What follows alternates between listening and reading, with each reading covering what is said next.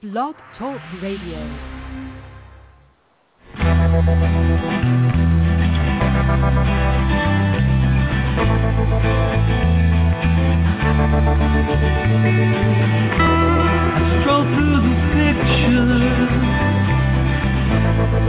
What I've left behind here once again.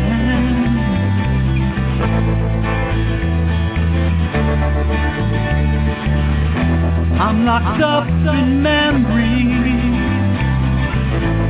they all intertwine. The memories in my mind. I know tomorrow, 'cause that dawn will come. You will never know just what you have done.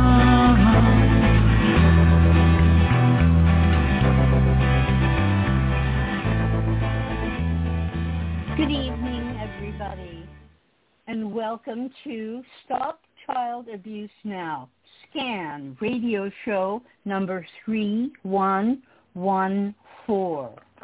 SCAN radio is brought to us by NASCA, the National Association of Adult Survivors of Child Abuse. I'm going to read the mission statement of NASCA.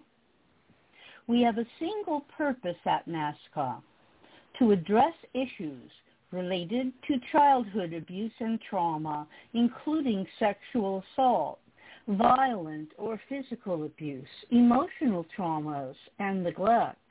And we do so with only two goals. One, educating the public, especially as related to helping society get over its taboo of discussing childhood sexual abuse. Presenting facts showing child abuse to be a pandemic, worldwide problem that affects everyone. 2, offering hope and healing through numerous paths, providing many services to adult survivors of child abuse, and information for anyone interested in the many issues involving prevention, intervention, and recovery. My name is Annie Margis, and I'm one of the co-hosts here tonight at the SCAN radio show.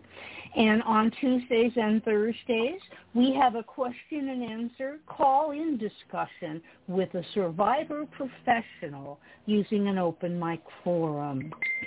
We feature a survivor professional co-host who field topics brought to the episode by you, the listener.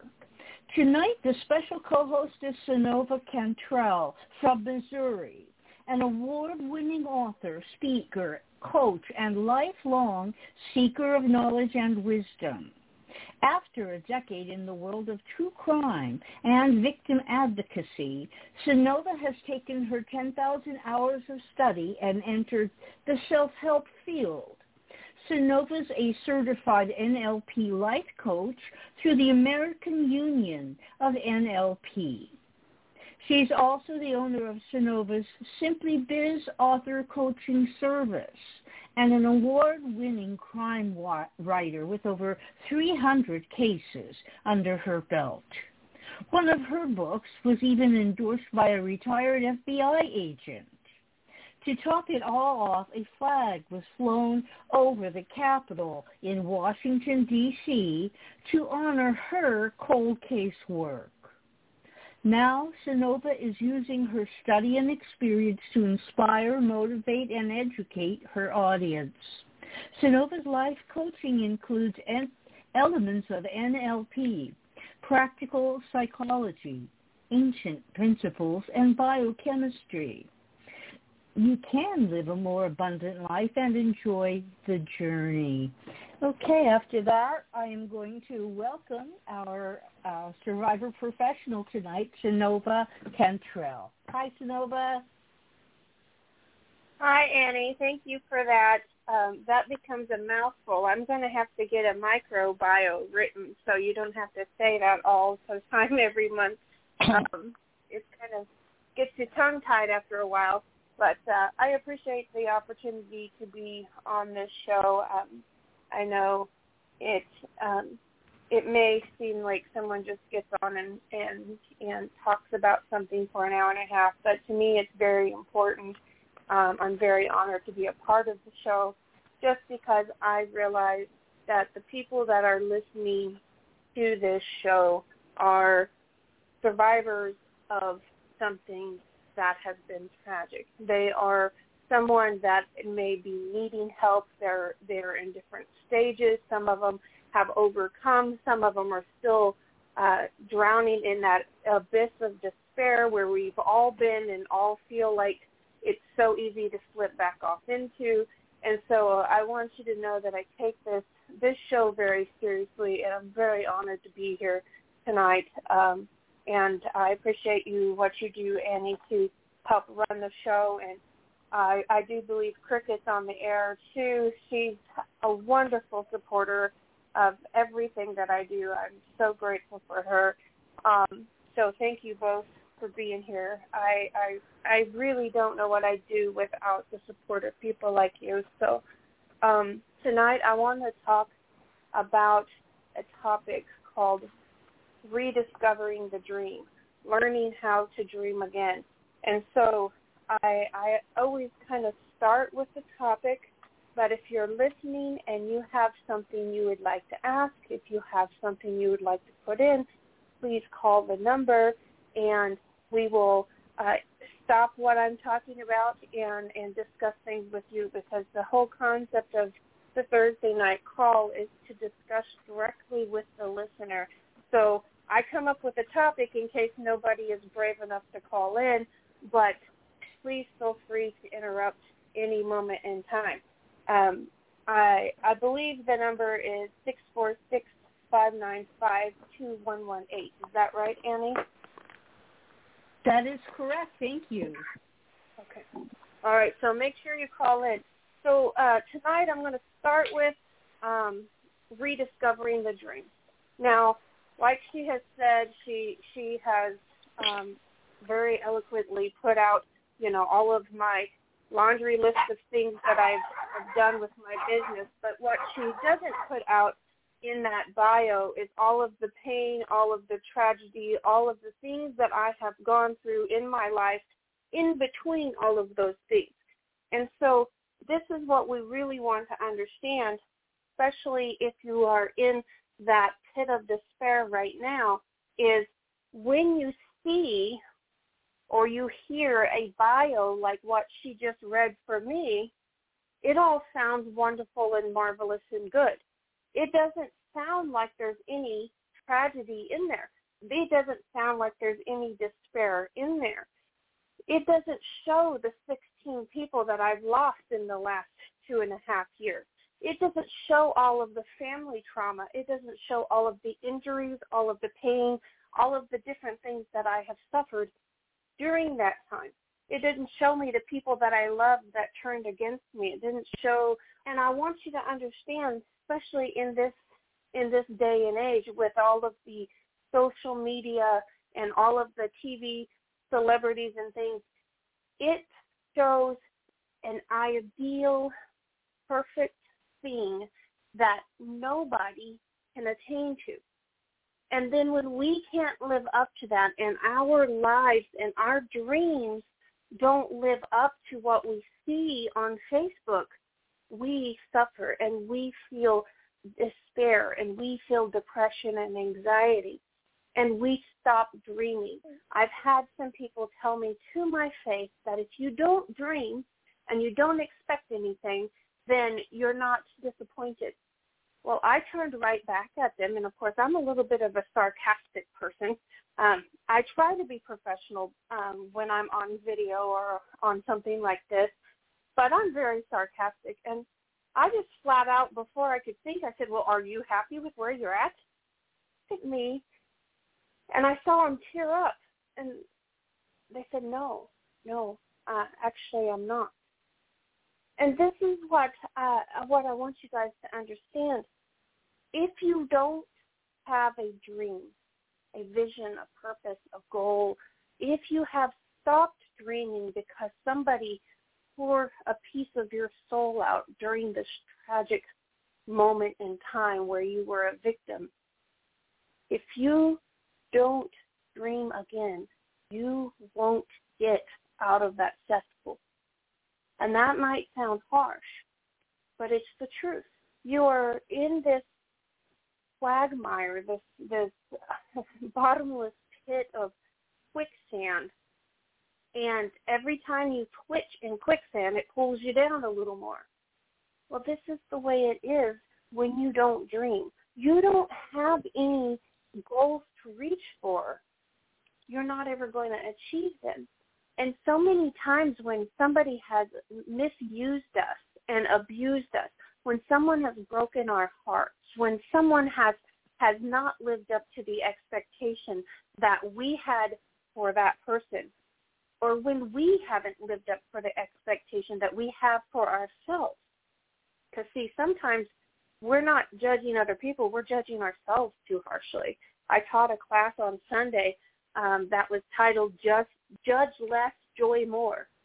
Well, because while we're busy judging ourselves and judging everybody else, enjoying life, we need to judge less and joy more. Well, here's the thing. We can't do those things if we don't allow ourselves to learn how to dream again.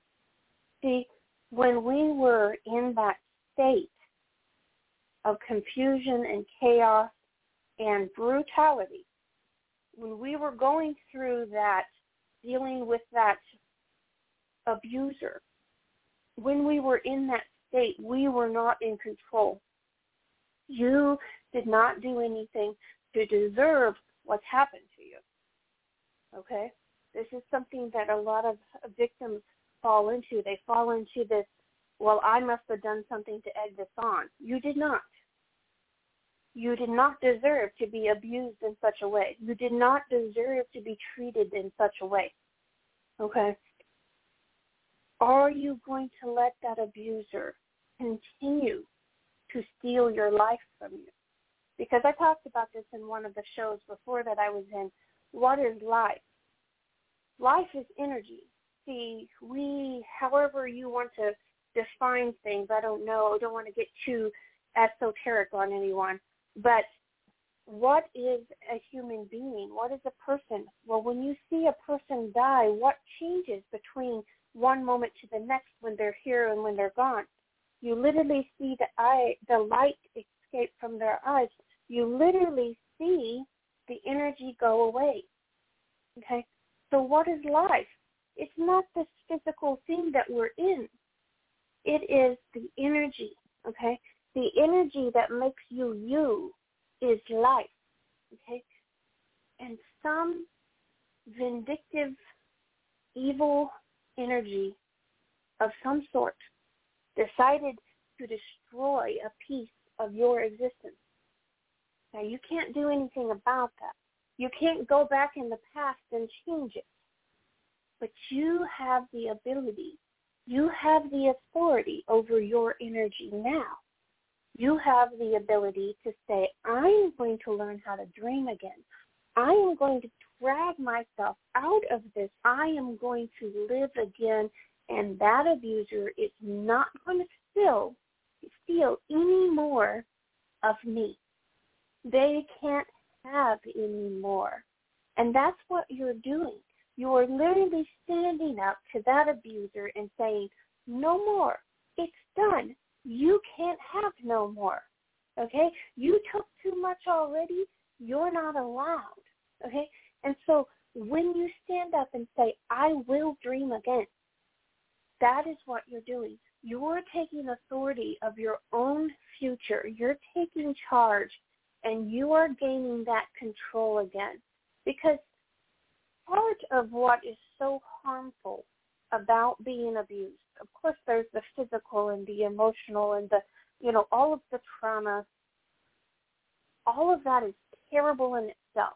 But one piece that we forget about that really hurts us desperately is the fact that we were out of control. We didn't have the control. And so by setting goals, by learning how to dream again, learning how to find a vision and purpose in the life that you have left. By doing that, you are taking back that control.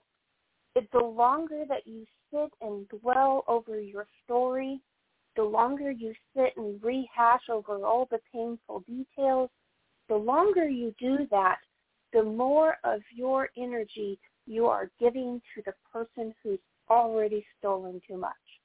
And so this is why I thought tonight would be a great topic of learning how to dream again.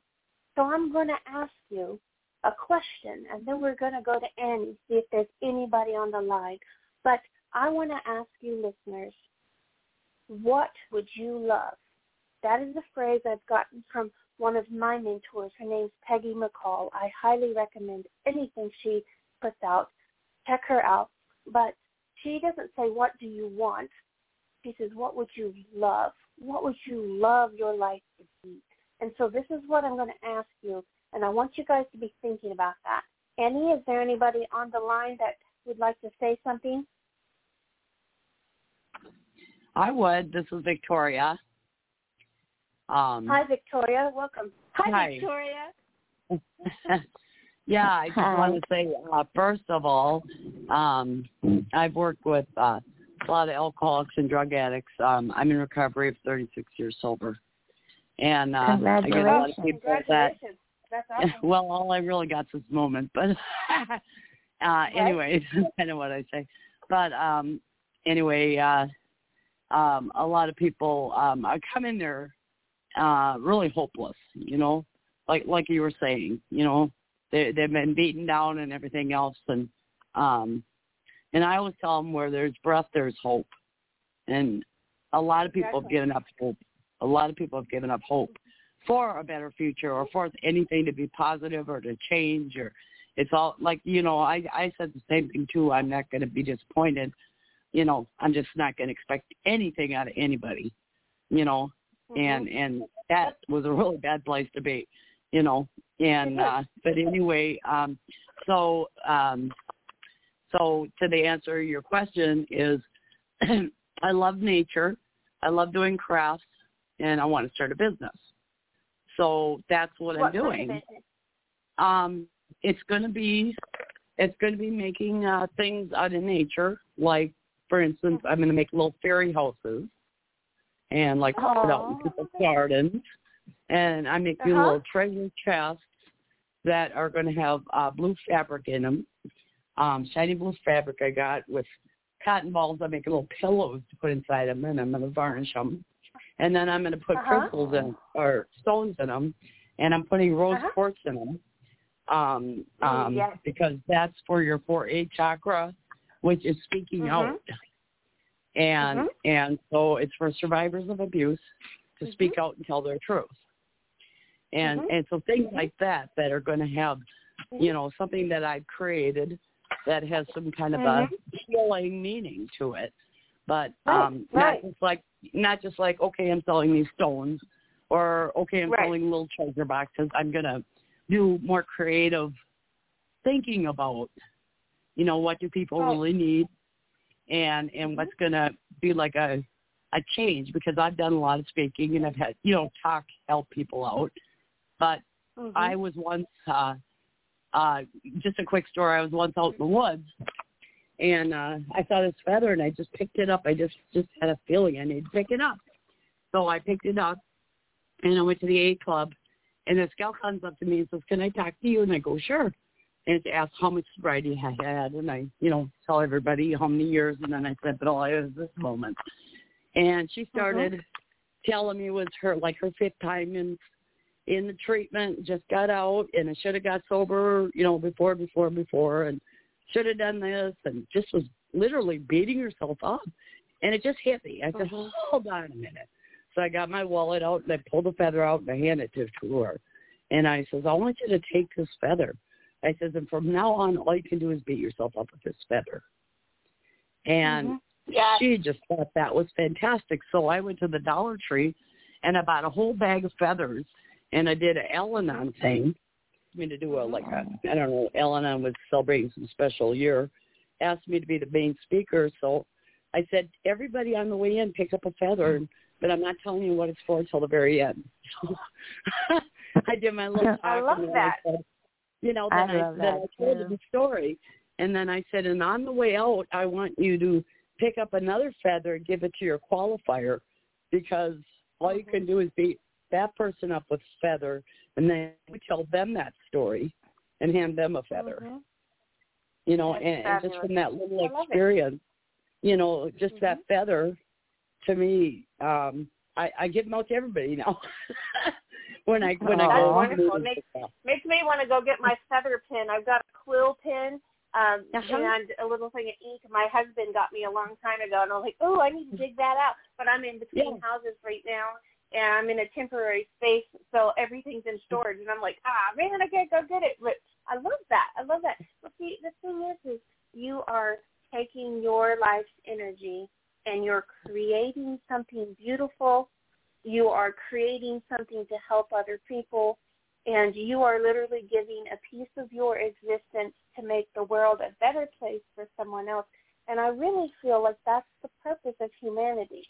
We're not supposed to be here fighting to war and divide and everybody says this and everybody says that, we're here. We're supposed to be one family working together, care of this rock that we're on.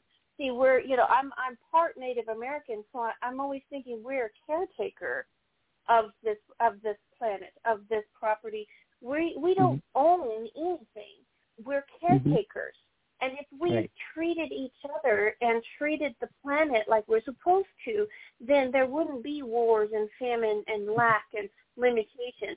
And so I love that you're taking your energy and your life and you're creating something beautiful and you're sharing it with people that are hurting. That is such a powerful story. I absolutely love it. So I'll use you as an example if that's okay with you. I'm going to ask you these questions. Okay. In the concept of rediscovering the dream, I want you to think about this, and you don't have to answer on the air if you don't want to or you don't feel comfortable, but I'm going to ask Victoria just to make it a little more personal, but everyone listening, I want you to ask yourself this. She says she wants to create a business, and then she told us about these businesses. She wants to create crafts. She wants to create things out of nature.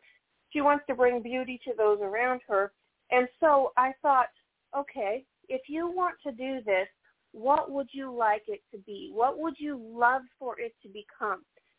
When you set a goal of starting a business, you need to be able to have a clear intention in your mind what you want that business to look like when you reach the pinnacle of success. What do you want your business to do? Who do you want to touch with your little fairy houses? Who do you want to touch with your feathers? Who do you want to touch? How many people would you like to touch? How many times would you like to speak and tell your feather story? How many people in the world would you like to touch? And so this is why I'm asking Victoria, but I'm asking everyone. This is something that I want you guys all to do when you have time and when you have time to really put yourself into it. I don't want you to do this as a homework assignment and just throw it together and then throw it in a drawer. Victoria, I want you to think about this. This is something I was going to say too. Okay, So what I've been doing lately now is so I've had this dream for a long time. I've wanted to do crafts all my life. I always learn new crafts. I went and got books. I went and got the art supplies. I did it. I learned how to do all these different things. And my grandfather, who raised me, would walk by and see me in my room making something new like macrame or whatever I was doing, beading, and he'd say, are you doing that artsy-fartsy? I'm just going to use the word stuff. I used a different word again, and I just smile and say, yes, I am, and I loved art in school. I got picked for 4 years in a row to go to the University of Kansas, a special art school by my art teacher, which I never got to go.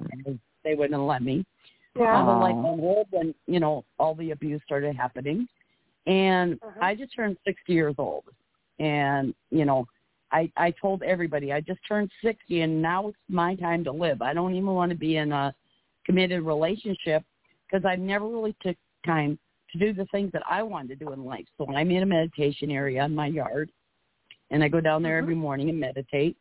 And now I've got a meditation area in my room because I live in Minnesota, but I just take that time for myself, and I take in the love from the universe, and my thing is, try to give love out to the world throughout the day, Perfect. but I don't deplete myself.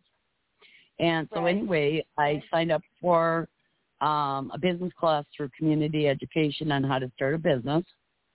And I am meeting with a guy once a week through a disability art group that's helping me work on my artistic goals. And the first time I went there, he said, oh, by the way, we're having a gallery show. Can you get 3 paintings?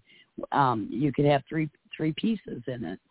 And I said, well, when's it due? He goes, well, it was due today, but I'll give you till next week.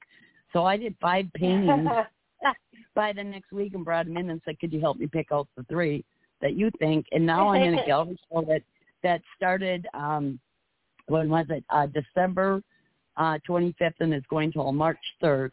They're having a gallery artists special event where you can invite family and friends, and it's at this Hennepin Theater Trust that raises money to help artists and things in the area and kids, and get the art community going and the theater and all that. And I'm so excited because, I took the step to go there and say, okay, I'm meeting with this guy once a week and he's going to help me. So I went there yesterday and they said, oh, and by the way, you can bring some stuff to sell. You've got a little area you can sell stuff. Well, I didn't know that part of it. And I said, well, when is that due? And he says, the Tuesday before the event, which is on Thursday, right? So it's the 21st that's due. And I'm like, okay, I could probably do that if I could find something simple enough to do. And I just found something today that I figured out. So, so the steps, I think, is really important. Sometimes I put the cart before the horse, and I plan this whole thing out, and then I get overwhelmed, and I don't do anything. So for me, being you don't want to do that. Yes. I like looking for your big goal, but being realistic on a daily basis, What can I really do? Right. Not beat myself up if I don't do it. Exactly. That's the thing. So this is what I wanted to talk to you guys about. I heard it on a seminar. I wish I would have come up with it myself, but I will tell you I did not. And unfortunately, I can't tell you who came up with it because I listened to so many seminars. I can't remember which guru I was listening to at the time. But he said something so powerful, and I'm ashamed to say I haven't taken the time to do it yet, but I'm going to. He said, when you're getting ready to learn how to dream again, or you're getting ready to do your goal setting, he said, don't start with your ABC type goals or your SMART goals or your this goals or that goals. He says, start with the end game. And he says, what if you had someone write your eulogy today? What would they say about you? A eulogy basically says, is a list of your core values, is a list of who people remember you as, the people you've left behind and to mourn you, and basically your life's accomplishments. Now, a lot of times we will sit there and it kind of hits us and we think, oh, I don't really like what they would put in my eulogy right now, or there's not really anything in there, or who am I? And so many times when you read a eulogy, it's very impersonal. You'll read some that you can really tell this person made a difference in their world around them, and everyone loves them, and everyone's grieving their loss. And then there's others that say, so-and-so was married to so-and-so, who had this many kids, and he's gone now, and this is who's left. Whoop-de-doo. And I'm sitting there going, what a horrible way to remember a human existence. So today I want to ask you, we asked, what would you love? And then I'm going to ask you to be very honest with yourself. Everyone that's listening, be very honest with yourself and say, where am I now? If someone was to write my eulogy today, and it goes in the paper tomorrow, would I be proud of what they say? Would I be proud of the values that I was known for? Would I be proud of what they say? Or did I waller in, I'm not even sure that that's a real word. I'm from the South, so waller is probably not a word. But anyway, would you sit there and waller in the terrible victimization that you were succumbed to? Would you say in your eulogy, I was a victim of this? Or would you say, I'm going to be so well known for this and this and this, and a person of love, a person of joy, a person who spread peace, a person who did this, a person who made fairy houses for everybody, a person who made art. I'm going to be known for everything else by the time I die, except for that one horrible in my life. I'm not going to be known for that. And see, so many times we get so trapped in this, I was a victim, that we don't dream no more. We don't accomplish anything else. And we go to our graves still in the same position we were maybe 20, 30 years before. You see, the actual act of harm that was done to these people may have been 30, 40 years before. Mm-hmm. But here's the problem. Human beings have to progress. Human beings, you either create or you disintegrate. How many people do you know that have been a victim of violent crime? They didn't physically die for another 30 years, but they didn't live that last 30 years either. They died during that time of victimhood, and they never lived again. So their burial was just a formality because they died back then. Mm-hmm. Now, see, this is a dramatic, very dramatic mental picture, but we all know people like this. Mm-hmm. They died the moment the bad happened to them. Their body stopped functioning 20 years later. Could they have become in 20 years? If they mm-hmm. used that pain and that fire in them that caused so much pain, if they used that fire and not to lash out against the perpetrator, if they used that fire to launch off into a new person, a new creation, a new thing, if they used that fire to grow and become and to dream and to reach for those goals and to become so much more, what if they used that fire? How much further would they be down the road when their body finally gave out 20, 30 years later? Mm-hmm. By the time that 30-year mark came in, what I wanted to say is when I was being abused, I would run into the woods, and I might find an acorn or a leaf or something, and I really felt it was a gift from the universe that I would go home with that acorn and hold on to it. You know what I mean? Something mm-hmm. to hold on to, something to look at, mm-hmm. something to get out mm-hmm. of the craziness that was going on around me. And that's why I feel that nature to me is a real connection. Yep. And I have a real kind of Native American belief system as mm-hmm. well. And I told my mm-hmm. kids, I said, I don't want a funeral. I'm a celebration of life. I said, because hopefully mm-hmm. I've done more living than dying. I said, I don't want flowers and I don't want flowers, and I wish I'd have told my mom this, or I wish, I'd have told my friends that, or whatever. Give me flowers now. Right. Say how much you love me now. Mm-hmm. I'm going to tell you how much I love you, and I'm going to tell my friends how much I care about them and how I appreciate them being in my lives. I'm not going to wait and have regrets when they die and go, God, I wish I had told them that. I wish I would have visited them more, or, we should have went out for coffee, whatever. Right. I'm not going to wait till they're dead and then have regrets. Right. Right. Well, and that's what we need to understand. You have the choice. We can't go back to our childhood and recover those moments that were stolen from us. We can't go back to the time that we were victimized by an abuser. We can't go back to those times, but we are in control of the future and what we do now. And so I encourage you guys to write your own eulogy.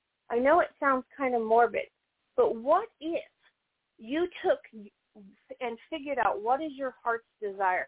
What would you love? And then you wrote it out, full eulogy, and then you spent the next 30 years trying to live up to that.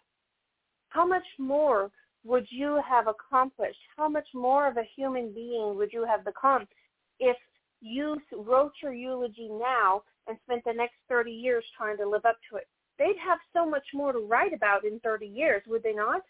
I mean, you would become so much more. They wouldn't be able to put it into words. And that's what we want to do.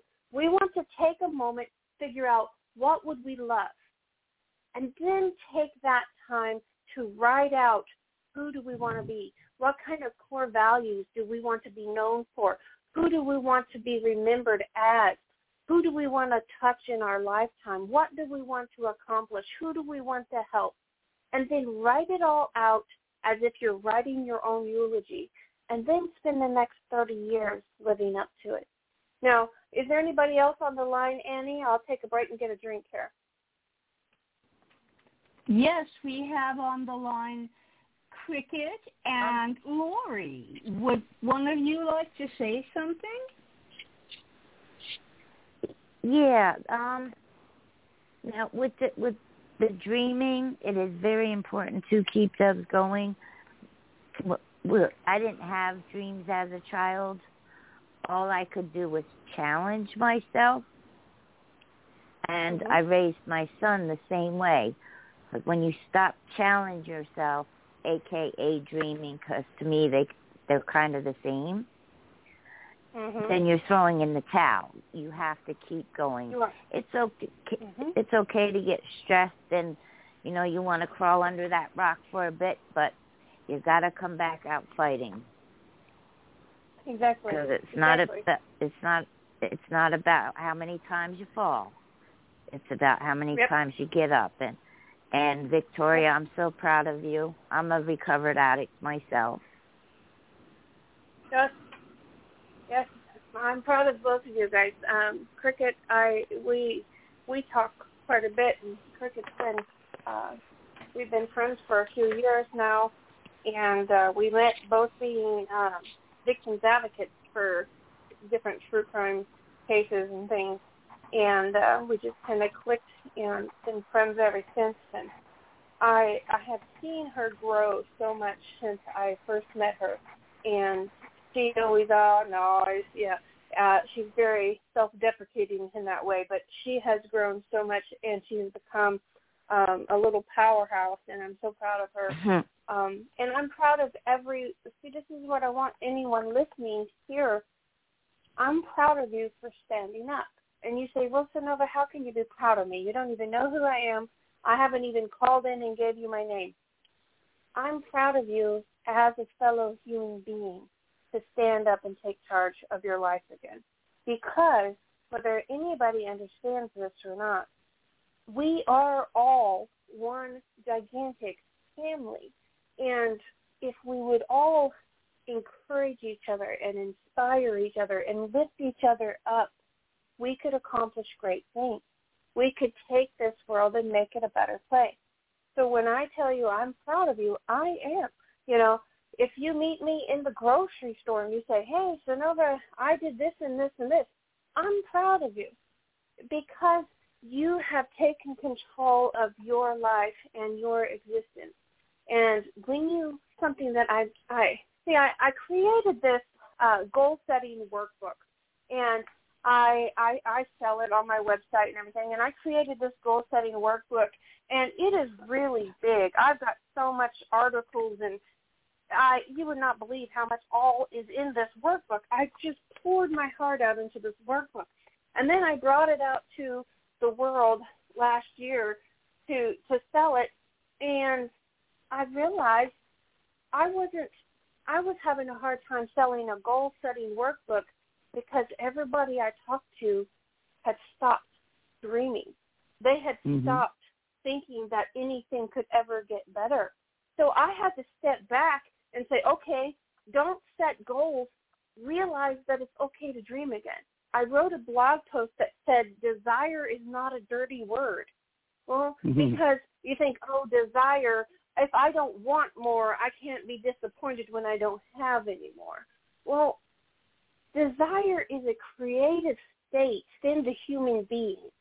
When you desire for something and you have to grow to achieve it, that is a creative state that is natural and supposed to be there. That is supposed to be there. See, a tree will grow as tall as it possibly can, depending on the nutrients in the soil, how much rain and sunshine it gets. But human beings aren't that way. We only grow up halfway. We're like, yeah, I'm done. Good enough. Well, that's what that desire is supposed to be. The oak tree has a desire to reach as tall as it possibly can, and it don't feel bad about it. It's like, I'm an oak tree. I'm supposed to be this tall. I'm going to be this tall, if we, give it some kind of human components here. But I'm being, kind of silly, but this is the way it is. An oak tree doesn't stop halfway. But humans, we have been given a choice on what we want to do. And unfortunately, things start beating us down to where we choose to stop setting goals. We choose to not build the habits to reach those goals. We choose to stop dreaming again because we've been so hurt. We've been so damaged. We've been hit by so many storms in life that it's just too hard to reach out and dream again. But that's interesting because I just want to throw in there where you're at before I forget. But like when I go out in nature, I look at trees too, and as they grow, or they're swaying in the wind or whatever, and going through all kinds of storms here, and it's snow and this and that. And the one thing too that I've noticed is, or kind of internalized, is going to the oak tree. That's what you brought up, but the oak tree doesn't go, well, that oak tree is going higher than I am, so I can't go no higher, or these storms of just I'm just going to stand here and die, because, and so that's like I said, that's why I get a lot of that pine tree over there. Yeah, or a flower doesn't look, it just grows, and I have went out to like these places in Minnesota where they, these cliffs or whatever, and it's all rock, and you'll see flowers and trees growing out of this rock, and you're like, how could that even happen? And then, so I look at that and go, that is like beyond what anybody would expect. And that's what I'm going to do. I'm going to be that tree that's growing just huge outside of a rock where you wouldn't even think that there's, any dirt there to even, Right. And so this guy said to her, this guy said to her, where the edelweiss grow in the rocks on the mountains? Yep. And this one guy says to my friend, he says, how come everything you do turns up roses, no matter what you do and you've been through this or that, And she said, because I give it the right nutrients, She said that, you're starving your roses, you're not watering them, and you're not, putting them out in the sun, and you're not, tending to them, and you've got weeds everywhere. Yep. I just posted that reminds me. I posted a meme on my Facebook page just today that said, or maybe it was yesterday. It says, "Stop getting tangled up in the weeds and get back to growing." But that's exactly what it is. So I love it. Stop getting tangled up. So this is the thing. This is something I'm going to give you a statistic because I'm all about the statistics and the biochemistry and all these things. If you guys follow my stuff on Facebook, you'll see that I'm all about the science stuff. I'm kind of a nerd. But what if I could tell you that there's one thing that separates the top 3% of humanity from the 97%? What if I told you that it was one simple thing that everyone can do, but most people won't? That one thing is learning how to set goals and chase them down. Goal setting and dreaming and having a vision and purpose for your life is literally the one thing that will automatically put you in the top 3%. Because most people, either they've given up because they say goals don't work anyway, they don't even try anymore, or they set these little New Year's resolutions and they never follow through. And so this is the reason why, and Victoria had said something about this before, she lays out these big, huge plans, then she gets overwhelmed, she doesn't follow through. Here's the thing. First thing you need to do is decide, what do you want? Most people have a vague notion, a vague idea of, well, I want more money. Okay, well, you get $1 blowing across the sidewalk and you pick it up, you've technically got more money. I'm sure that's not really what you wanted, but that you've gotten more money. You've asked the universe for more money, and there's your $1. Woohoo! That's not really a clear, defined goal. You need to say, I need this dollar amount by this date, and this is what I'm going to work towards, okay? Well, you might hit the date, you might not. The date is just there to keep you actively working towards it and not to just slough it off and eventually kind of thing. But here's the thing, the kicker. Once you find out what you want, what would you love, then you need to ask yourself a question that most people never, ever think about. And this is something that Victoria kind of started leaning towards. And I'm like, hey, that's in my notes to talk about. Once you figure out what you want, you need to ask yourself, okay, this is what I want. What kind of habits do I need to build that will get me there? Because, see, your daily habits are like blocks, and they stack upon one another, on top of each other, on top, and they literally build a staircase to the goal that you've set. Now, your daily habits are what's going to get you where you want to go, or they're going to keep you from where you want to go. So you can say, I want to make $1 million. Okay, well, what kind of habits does a millionaire have that I don't have? Okay, well, you might need to do a little bit of studying and find out what their daily habit is. Is their daily habit laying around until noon and then playing video games till 5 o'clock in the evening and pigging out on a bunch of junk food and staying up to 2 o'clock in the morning and doing it all over again? Probably not. That's probably not what multimillionaires do. There's a whole big thing of the 5 o'clock club. And so I thought, okay, I want to be successful, so I have to get up at 5 a.m. every morning. I am not a 5 a.m. person, and I tried, and I did horrible. I'm better if I get up about 6:30. Okay, fine. I get up at 6:30. I stay up an hour and a half later than usual, and I will go ahead and fill out my day and finish everything that I need to do on my to-do list. So I'm sitting here going, just because your daily habits don't look exactly like somebody else's daily habits doesn't mean they won't work. But you need to analyze your daily habits. If you don't know what will get you there, start with what you got and build onto them. So reaching a goal requires for you to really analyze and adjust your micro habits, those little bitty things. If you are having health problems and you drink absolutely no water, I don't care how good of food you eat. I don't care how much you go to the gym. I don't care what kind of supplements you take.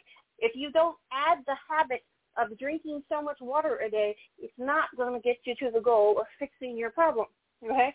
And so this is what we need to understand. First thing you need to do is realize it's okay to dream again.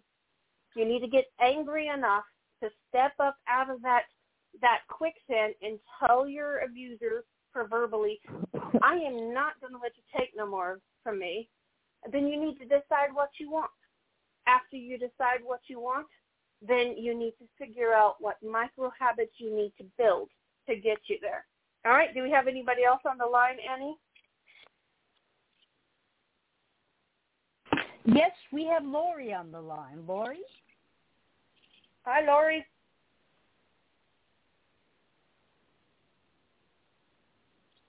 Lori, do you Are you want there, to Lori? talk to us tonight? she may be unable to talk, just listening. Yeah, maybe so. All right, well, you can jump back in anytime. Go ahead. Yeah. When I was 16 and I was in my abuse and no self-esteem, anything like that, there was a song we would sing, and it always touched me. The chorus, it said, I want to be strong as the mountains. I want a heart that's as wide as the sky. I want a spirit like a moving mountain stream. I want to look people straight in the eye. And that verse always got me. That's what I always wanted, and I can do that now. I love it. I love it. I love it. This is what I we thought want to do. That was impossible. It is. It seems impossible, but see, that's the thing. Nothing's really impossible. You know, they said it was impossible a couple hundred years ago. They said it's impossible to do what we're doing right now. They said it's impossible for us to I am literally sitting at my desk, talking to you guys through some wireless earbuds that run through Bluetooth to a cell phone that's not hooked to anything either. And I'm talking to you guys. I know Cricket's in Pennsylvania, and in Victoria, you said you were in Minnesota. I'm in southern Missouri. I don't know where Annie and Lori are. You know, a couple hundred years ago, what we are doing is impossible. So see, not even that long ago. When I was a teenager, my cousin and I would say, wouldn't it be horrible? Because all we could think of is wouldn't it be horrible if like our boyfriend called and could see us on the phone? I know. That would be horrible. I remember and now the reality, I mean, you could turn off your video camera, but that was our idea. If you had a phone that you could see over, we didn't have a concept if you could turn off the picture. But, we just thought that would be horrible. Like if we woke up in the morning and they called and we didn't have our makeup on or something, wouldn't that be horrible? Well, and see, that's the thing. Back in the 80s, all of the cartoon superheroes, they talked to their watch. And we thought, oh, my gosh, that's the coolest gadget ever. And now we've got smartwatches where we can see we can see video calls, we can take text messages, we can take notes, we can do everything on our smartwatch. And I'm sitting here going, I told my teenager, I said, you don't understand how cool that is. I said, back in the 80s, we all pretended, and we were talking to our little cartoon watches that we had, I think I had a Rainbow Bright one. And I talked to Rainbow Bright smart talking in his shoe. Oh, yeah. Oh, yeah. Yeah. So, Yeah, and another thing is, my daughter gave me this smartphone, right? She's like, Mom, you're going on vacation. You need this phone. So she put all these numbers in my address book, and she sees me with a piece of paper with all my phone numbers on it. She's like, Mother, I put them all in your address book. You don't need the paper. And I go, I can barely dial the phone. Just let me have my paper. So I go on vacation, and I can dial the phone, and I can dial my kids, and I'm not going to dial anybody else because I'm not sure if I'll dial the wrong number because maybe I didn't write it down right. And I can't get in that address book she set up. So I got home, and I said, oh, my God, I kept getting lost. And she goes, lost, Mother, why don't you use your, GPS? And I go, JP, what? She goes, your GPS. I told you how to get places. I'm like, what? And so then she shows me how to do it and everything, and I'm like, oh, my God. And so, all this. And then so the next week I'm going to drive somewhere, and she knows I always get lost all the time. So she goes, Mother, do you know how to get where you're going? And I go, well, not really, but I'm going to use my GPA. And she goes, oh, God, Mother, that is a great point average. You will never get there. God, please use your GPS. And I go, I have a great GPA, but it's not going to get me anywhere. So I kept saying GPA, and my kids going, GPS. I go, you know what I mean. That's fabulous. That's fabulous. Okay, so we've got about, 20 minutes left in the show. I want to ask everybody to, sometime this week, I want you guys to figure out what you want to accomplish in your life. I want you to really get a clear vision and goal on what you want to accomplish. There's an old proverb that says, without a vision, people perish. And we all know people who have, like I said, they've gone through some horrible tragedy and they never recovered. and yet they didn't die for decades later. And we don't want to be that way. What happens in that moment is they have given up their dreams. They have given up their purpose, and they have decided to die with their pain. And nobody can really blame them. I mean, nobody can blame them, but it's still your choice. Are you going to die with your pain, or are you going to rise up like the phoenix and shine again and create something new? Because you have the ability to do more than you realize. You have the ability to become and touch people's lives in a way that maybe you never thought of as a kid, or thought of, back before the technology really took off. There's so many ways that we can help one another now that weren't available just 20 years ago. And so we need to really understand that whatever we can come up with that we would love to do, whatever we can come up with, we can daydream about. It's possible. It's possible to do it. It will come. If you can imagine it, it's going to happen eventually, because how many of you, that are maybe over 30, 40, something like me, I'm 42, I'll be 43 this year. I remember seeing things in sci-fi movies, and we kind of talked about it, that was so out there, outrageous, and yet they're true now, and they're common now, and we're just like, well, when does that happen? And so the thing is we can become more. We humanly are possible. We are capable of so much more than we realize. But we let the emotion and the trauma and the pain hinder our growth and hinder what we become. Now, Les Brown has a wonderful quote. I absolutely love that man. Getting to where I can't. Sorry, I'm going to lose it for a second. Give me. I can't listen to him right now. I used to listen to him for hours, but he laughed exactly like my father-in-law, and I just lost my father-in-law. So I can't listen to him right now, but I highly suggest him. He has a quote that says, "Shoot for the moon, and if you miss, you'll still be out amongst the stars." And I thought, what a powerful quote, because sometimes we're aiming for something so hard, and we miss it, and we start to get discouraged, but then we look around and we're like, yeah, but look what I've accomplished. Mm-hmm. Look who I've helped.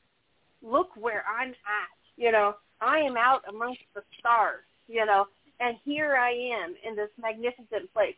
And so the thing is whether you actually hit every one of your goals that you set when you write your eulogy or not is irrelevant. It's the fact that you are going to become so much more than what you are now. And that's what I want you guys to really think about. What do you want to become? If you wrote your eulogy right now, what would you like it to say? What would you like it to convey? Who would you like to leave behind? Because, see, we don't leave ourselves behind. We leave a facade of what people thought we were. We leave a facade. What are we going to let them see? Do we want them to see nothing but the pain and the torment that we've suffered for decade after decade? Or do we want to leave them with the hope and the joy? We want to leave them with the memories of the smile. Do we want to leave them with a particular laugh that I literally hear every time I listen to one of my mentors speak? Do we want to leave them with something more? And so I encourage you guys this week to write your eulogy and then spend the next 30 years living up to it. I hope you guys do this. I really find it's such a powerful exercise if you follow through. And if you need help with your goal setting, or you need help with finding a vision and purpose for your life, reach out to me. I'm on Facebook. I'm on Instagram. My website is synovainc.com. My email address is synovainc@gmail.com. reach out to me. I'll help you set your goals. The concept is we want you to set the goals that are right for you. We want you to grow. We want you to dream again. Does anybody have anything else to say? Because we're about 15 minutes early. We are. According to my clock, we've got about 30 minutes left. 30 minutes left? Yes. Ooh, yeah. Okay. Yeah, it's 9 o'clock. Yep. Okay. I wanted to say that I know there's a quote that I wanted to say, and that I can't. It's a very famous person that said it, but I don't know who. But it said, "Everything is impossible until it's done." Exactly. Yes. Yes. Yep. It is true. Okay, so let's jump right in since we have more time. For some reason, I was thinking we only had till 8 o'clock. So let's jump right into our goal setting and our vision planning, since that's where I was going to go next if we had time. So if you hear some paper rattling, it's because I am flipping through my goal setting workbook. So, okay. I got it. How many of you guys? Cricket's got one. So she's like, Can you tell us the name of that? Can you tell us the name of your book and how we get it? If we'd yes, like. it's called Synova's Goal Setting Workbook. I made it real simple. So if you go on Amazon, you can type in Synova's Goal Setting Workbook, and it pops right up. So Synova's Goal Setting Workbook. I wanted it really simple, and that way when somebody looks for it, they don't have to remember anything hard or difficult. It's just it's on Amazon. You guys can check it out. I would say you could go on my website and buy it, but I am literally sold out off of my bookshelf, so don't go through there or you're going to have a long wait because I got to order some more. So go to Amazon. Okay, so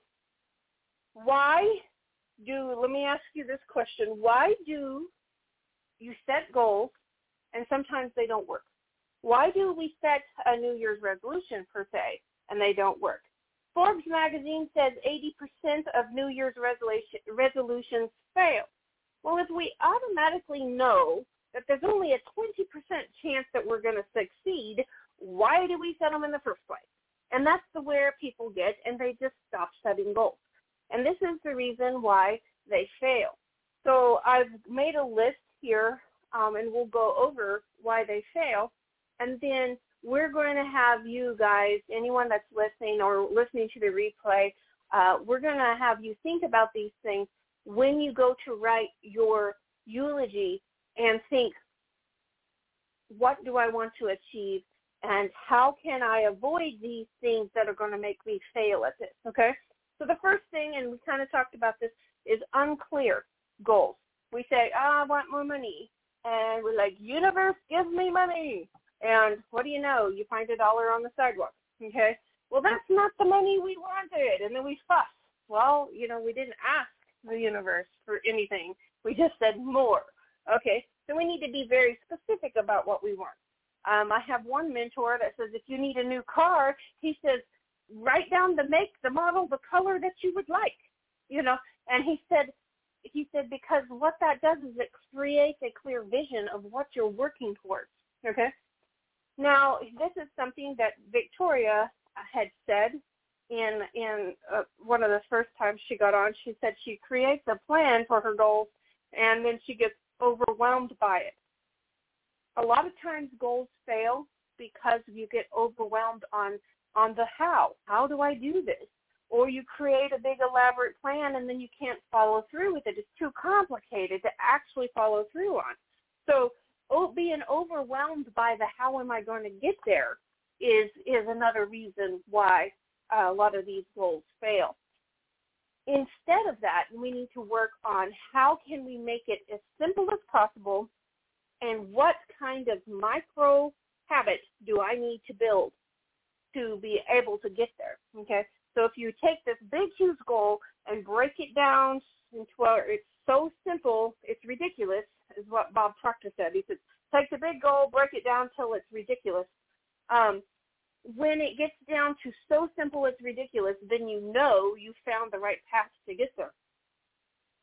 the next reasons why they fail is there's no real reason behind it. There's no real purpose. You don't really have that burning fire desire to get there. So basically you say, okay, it's January 1st. I'm expected to make a New Year's resolution. I'm going to lose weight this year. Okay, you don't have any reason to follow through. The first time they have cupcakes at work, you're like, oh, forget it, I'm going to have cupcakes. Okay, so you lose your passion, your drive, because you didn't really have a good why behind it. Here's one that's really hard, that makes it hard to set New Year's resolutions. We have a limited mindset. Sometimes our resolutions and our goal setting, sometimes it just doesn't work because we literally have such a limit on what we think our ability is that we never follow through. We self-sabotage, or we think somebody else can do it but not us.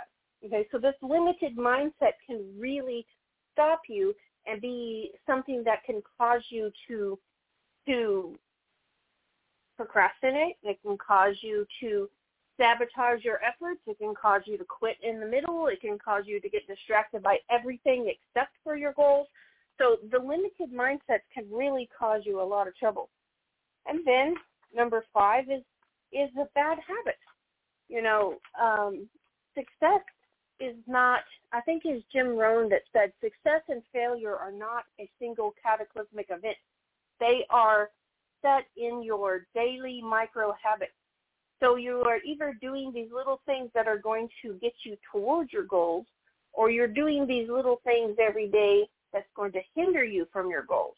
So if your goal is to lose 50 pounds and every day you decide to maybe skip the gym, or you might decide, well, just one little bag of Doritos won't hurt.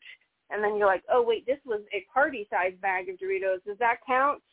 All these little things that you do are going to hinder, or they're going to help you. So you have these habits that you either need to replace or you need to refine. And then once you do that, you'll find that, oh, hey, I've reached my goal, and it wasn't as hard as I thought it was. It's about managing those micro habits. The next one, another reason that we don't follow through on our goals, we don't have a marathon mindset. Now, this is the reason why I tell you to write your eulogy instead of just writing out your goals. I used to say, write out your goals. And if you go on my YouTube channel, you'll find me saying, write out your goals, write out your goals. Well, this is a growth journey for me as well. I'm not like some of the big gurus out there that say, hey, I've learned everything there is to learn. I am the big Yoda of motivation, so listen to me. No, I'm saying, hey, I've studied this. This is what I found. This is helping. This is not working. This is working. Oh, hey, I've learned something better. And so I have found, instead of just writing down my goals, I have a marathon mindset, and I write down my eulogy. The reason being is a marathon runner has to have a different mindset than just a sprinter. Okay, someone who is going to be in the 50-yard dash doesn't care about pacing.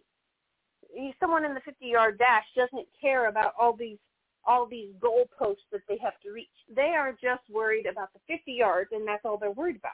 Okay, but a marathon mindset, they're in for the long haul. They have put in the training. They have built the habits they need to build.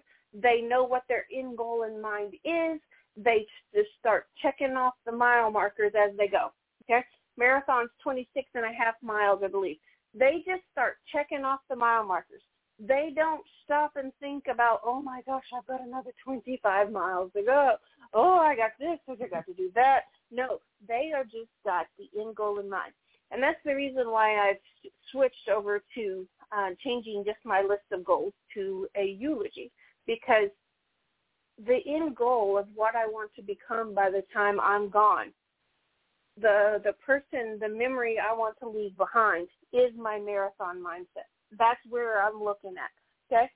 So another reason why some people don't follow through and their goals don't come through is they don't track their progress. Now, if you don't track your progress, how do you know when you're getting close? You say, oh, well, I'm close. I'm close to getting more money. Well, how much money have you gotten? Well, I found that dollar on the sidewalk. I don't know. I think I had some change. I found some change in the couch. You know, how do you know you're reaching your goals if you're not tracking it? The next one is you lack a strategy to get there. And this is one of those that are hard. You don't have any way of getting more money, so you're just expecting the universe to dump it on your head, and hopefully it's not coins, because that would hurt. And you're just thinking, okay, well, now it might be easier for the universe to bless you with more money if you had a strategy to sell something, or you had a job, or you had some kind of strategy in mind to make money. You had something to exchange in return for the universe giving you money, okay? You need a strategy of some sort. Even if you change the strategy 100 times, you still got to have something. Here's one that's really hard. We have no realistic deadlines. Earlier when I said something about putting the date on it, if you don't put a deadline on it, you're not going to follow through. You're going to say, wait, I'll get around to it eventually. And then you're going to end up procrastinating. You're going to get distracted. And you'll be like, well, I'm still going for my goal. Yippee for me. I haven't officially failed yet because I said I'm going to do this in the next 36 years or so, maybe if I live that long. I don't know. Okay? So you're not, if you don't have a hard deadline, you don't have no goalpost to reach for. And this last one is very important, and this is the one that I want you guys to realize on this call specifically. You don't follow through on your dreams and your goals because you don't have a support system. Well, NASCA is your support system. We have people on this call that are willing to talk to you. We have so many resources involved in NASCA to help you, to pull you out of that cesspool that you're stuck in, pull you out of that depression and anxiety, to try to get you from victim to vitality. The only thing is you have to decide. Are you going to die with your pain, or are you going to rewrite your eulogy today? And are you going to decide that I'm going to rewrite who I want to be, and I'm going to spend the rest of my life, whether it be one day or 30 years, I'm going to spend the rest of my life living up to that eulogy. I'm going to shoot for the moon, and if I miss, I'm in the stars. This is your choice tonight. You have a support system. So I gave you 10 reasons why goals and dreams don't work. You only have 9, because everybody on this phone call will be happy to talk to you. We've got Annie running the phone. She'll be happy to talk to you. We've got Cricket. She's a victim's advocate. She'll be happy to talk to you. I don't know how you get a hold of Victoria or Lori, but I'm sure they would talk to you. The concept this is Victoria. I'm on the website for the Minnesota ambassador for NASCA. Perfect. So see, we have the resources here. So this is up to you. We've got 15 minutes left. This is up to you. Are you going to die in your pain? Or are you going to rewrite your eulogy and grow to your fullest potential until that eulogy is written by somebody else? Does anybody else have something they want to say? No, you talking about eulogy scaring me. Well, the thing with your eulogy is that is the marathon mindset, because you can set goals all you want, but you need to have a higher vision and purpose, an overreaching vision for your life. You have a whole purpose of existence, a purpose for why everything that you do. Then once you get that umbrella of a purpose, that's where your eulogy comes from. Because at the end, when you get to the end, what do you want to have done? What do you want that umbrella of a purpose to say? Because that's just one of those things that somebody else is going to write about you at the end. But you have the choice you can actually manipulate what's going to be said about you by that time. Because you've got from now until then to do something wonderful and great. You have something from, I don't know, you might have 5 minutes. I hope to God you have more than 5 minutes. But You might have 5 minutes, or you might have 50 years. We're not promised tomorrow, so you might have till tomorrow. But what are you going to do between now and the time someone writes your epitaph? What are you going to do between now and then? Are you going to make it worthwhile? Are you going to make it so amazing that they have to hire a professional to write it because nobody can get it all in there? I mean, are you going to accomplish so many things? Are you going to be that shooting star that by the time you get out there, they can't fit it all in the newspaper? Are they going to have to write a biography about your life because you have just surpassed all expectations? Well, see, you think, oh, well, I couldn't do that. Well, you could. You literally could. Colonel Sanders didn't start Kentucky Fried Chicken until after he had retired from his 9-to-5 job. He was over 65. He retired from his 9-to-5, and then he had to go around and none of the banks wanted to loan him money because they said he was too old, and he's like, but I've got the greatest fried chicken recipe of all time. Nobody cared. He pushed through and did it anyway, and he made one of the biggest chicken companies, in the world for a very long time after he was gone. Now, I think, honestly, I hate to say it. I want to tell you something beautiful. My grandchild was, my granddaughter was in, I don't know, kindergarten, first grade, wherever they first learned to write, and it was Grandparents' Day, and gave me a card, and they had to fill in the blank, so it said, I love my grandma because, and then my granddaughter writes, because she always sees the best in me. And I love it. I cried because it was like, wow. And so my granddaughter is 13 now, and just called me up and said, Grandma, did you get the poem I sent you? And do you think I could get it published? And I really want to, it's about an abusive relationship, and I was wondering if you might be able to use it in one of your things you do. because I put on events. Tell her to email it to me. Yeah. I put on events 2 times a year for domestic violence and for child abuse, and now I started for January is Human Trafficking Awareness Month, and I tell my story, and I've been working since 86, helping victims and survivors and thrivers, as I call them. Thrivers. Yeah. Yep, that's it. Yep, thrivers, yep. All capital letters, by the way. Exactly. And my name, I got my name out of a name book because I had to change my name in 86 so that I could speak because my abuser was still out there. It wasn't safe. So I got my name Victoria, is victorious, and Ruth was my middle name, which means spirit, and Kelly means warrior. And at the time I took it, I went, I don't feel like that, but I sure would like to feel like that. And I'll tell you what, today I feel like I am a victorious spirit warrior. I grew into it. Exactly. Yeah. That's the thing. That's the beauty of affirmations and different things. You say all those positive things to yourself, and you'll begin to believe it, and then you will become it. And that's the whole thing. So we've got about 12 more minutes, I think. So I'm going to encourage everybody that is listening to the call.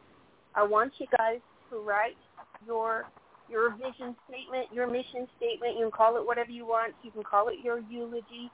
I want you to write it down, and I want you to put in who you want to become. Now, there's 3 different types of goals when you go to put them in there. Okay, I want you to put them in there. There's A, B, and C type goals. Now, the C-type goal is something that you don't have to stretch and grow for. It's something you've done before, and you're just going to do it again. I don't want you to put C-type goals in your eulogy. I don't want you to do it. B-type goals are slightly better than C-type goals because it's a little bit of a step up from what you have accomplished, but it's still well within your comfort zone. It's something that it's a little beyond what you've done before, but you don't have to stretch too much. Okay. Peggy McCall calls them your stretch goals, is your A-type goals. This is a large goal that is well out of your comfort zone, and it scares you a little bit. Okay. Now, there's a few mentors. I'm not sure which one said it first because, like I said, I study like a maniac. My bio says 10,000 hours of study. I've gotten close to 20,000 now because I'm always listening to a seminar. While I'm driving down the road, while I'm washing dishes, I'm listening to a seminar. It drives my kids crazy. But the thing is I want your eulogy to be full, just chock full of those goals, those stretch goals, those A-type goals that are so powerful they scare you a little bit, okay? Because you're going to have, and we're going to be positive, and we're going to think you got 30 years to do this, okay?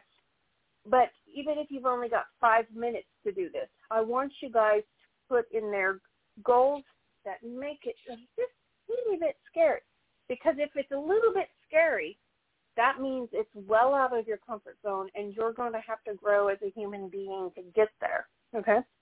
So I want to encourage you to make sure that your eulogy is full of those things that will make you grow, because it doesn't do you any good to write your eulogy now and it be exactly the same as what it's going to be in 30 years. The concept of this exercise is to say what you want to become. And all the concept is it's to give you a very clear-cut mission statement for your life. Every major corporation in the U.S. and around the world has what they call a vision statement or a mission statement. And it is just a list of attributes and values and accomplishments that that company either has achieved or wants to achieve. And that's what this is. Your eulogy is your life. You don't like the word eulogy because it scares you, then use life's mission statement. Use your mission statement. So I'm going to get my little airplane and search team. Exactly. That's what you need. You know, that's what you need. So this is what I want you guys to think about this week.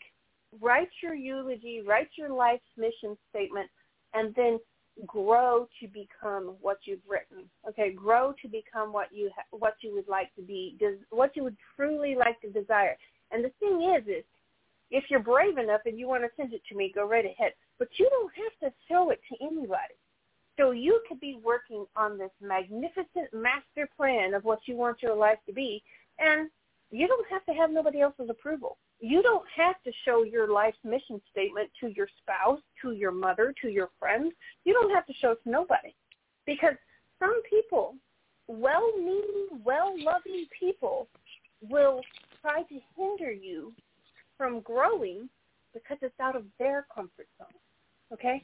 Mm-hmm. So you don't have to share it with anybody, because I've seen one person posted on Facebook, and I don't think they credit it to anybody, but I've heard several people say it. They said, your life's mission, your life's calling was just a individual phone call. It wasn't a conference call. You know? I love it. So basically, I've heard that. I've heard so many people that. It wasn't a conference call. You don't have to get everyone's approval. You know, you're not one of those preteen girls in junior high anymore that has to call all of your little twerpy friends and say, well, what do you think about this? So-and-so asked me to the dance. What do you think about this? I don't know. I don't like his hair. What about this? I don't know. What about this? Yeah. But that's the way we behave as adults. We think we need to do that. We don't have to. We don't have to ask everyone's opinion. We don't have to ask a spouse's opinion or a parent's opinion or all of our little clique of friends' opinions. If you have a fire in your soul to achieve something, I don't care how outlandish and crazy it is, if you have a fire for it, put it in that eulogy and then spend the rest of your days proving everyone wrong. So that's my topic for today. I hope you've enjoyed it. You guys, Annie, do you have anything to add? Well, thank you so much for a wonderful topic and a wonderful discussion today.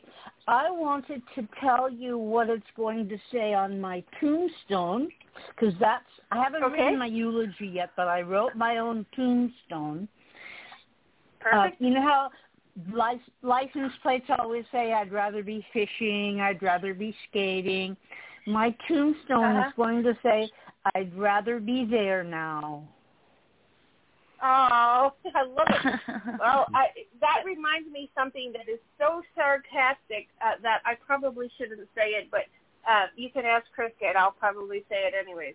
I know what I'm going to put on my tombstone.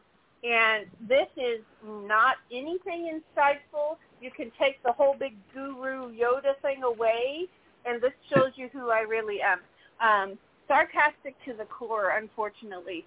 But I have a daughter who is very, very dramatic about everything. You know, I have an accident in high school that damaged 7 spots in my spine. It became fibromyalgia. I have hideous, hideous pain all day, every day. And she comes to me, you know, and she just goes crazy dramatic. And I'm like, it'll be fine. It'll be fine. It'll be fine. So I've decided that on the front of my tombstone, I'm going to put it'll be fine. And then ... And on the back of the tombstone, I'm going to put, well, maybe not. And then that way, everybody who walks by my tombstone is going to get a big laugh out of it. So that's just a joke. That's what I tell my daughter all the time. It'll be fine. I promise you, you're not going to die. Yeah, my kids say, you know, my kids talk about me being old. I say, well, I'm going to live to be 100, and I'm going to get. I got a whole bunch of things I plan on doing. I'm not even planning on dying. I'm going to live to be 100. My son looked at me and goes, Mom, I'm not even going to live till you're 100. And I said, well, that's your plan, ain't mine. Well, too bad for you, buddy. Yeah, you know, yeah. There is a woman that's 122. That's amazing. Yeah. That's amazing. How about that? Yeah.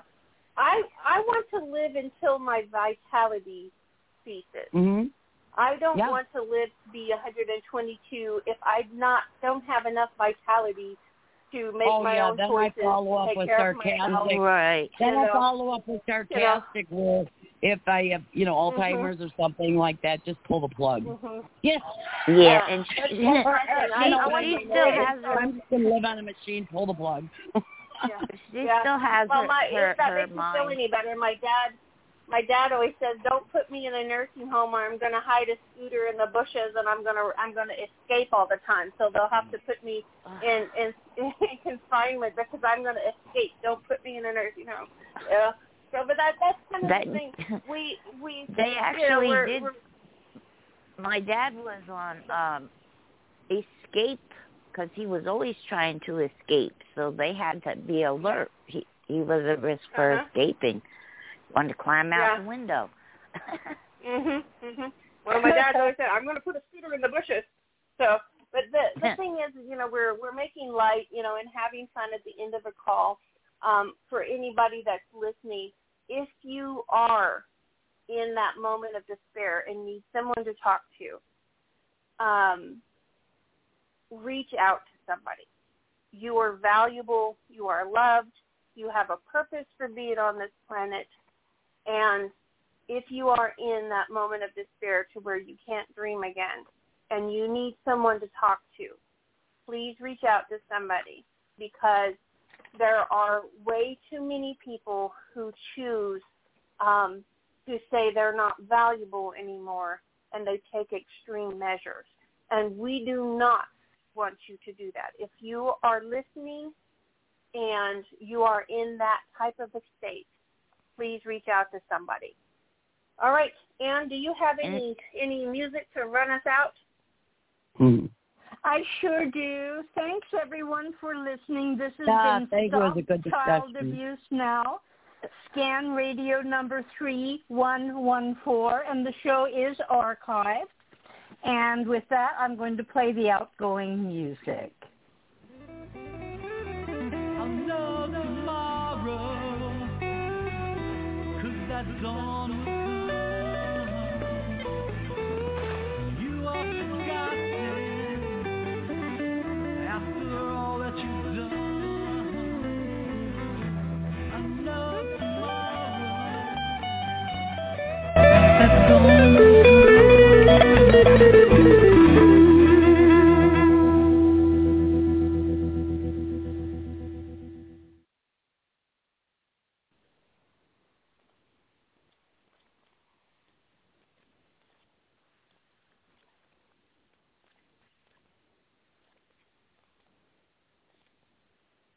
Hello, it is Ryan, and we could all use an extra bright spot in our day, couldn't we? Just to make up for things like sitting in traffic, doing the dishes, counting your steps, you know, all the mundane stuff. That is why I'm such a big fan of Chumba Casino. Chumba Casino has all your favorite social casino-style games that you can play for free anytime, anywhere with daily bonuses. That should brighten your day a little. Actually, a lot. So sign up now at ChumbaCasino.com. That's ChumbaCasino.com. No purchase necessary. VGW Group. Void where prohibited by law. See terms and conditions. 18+.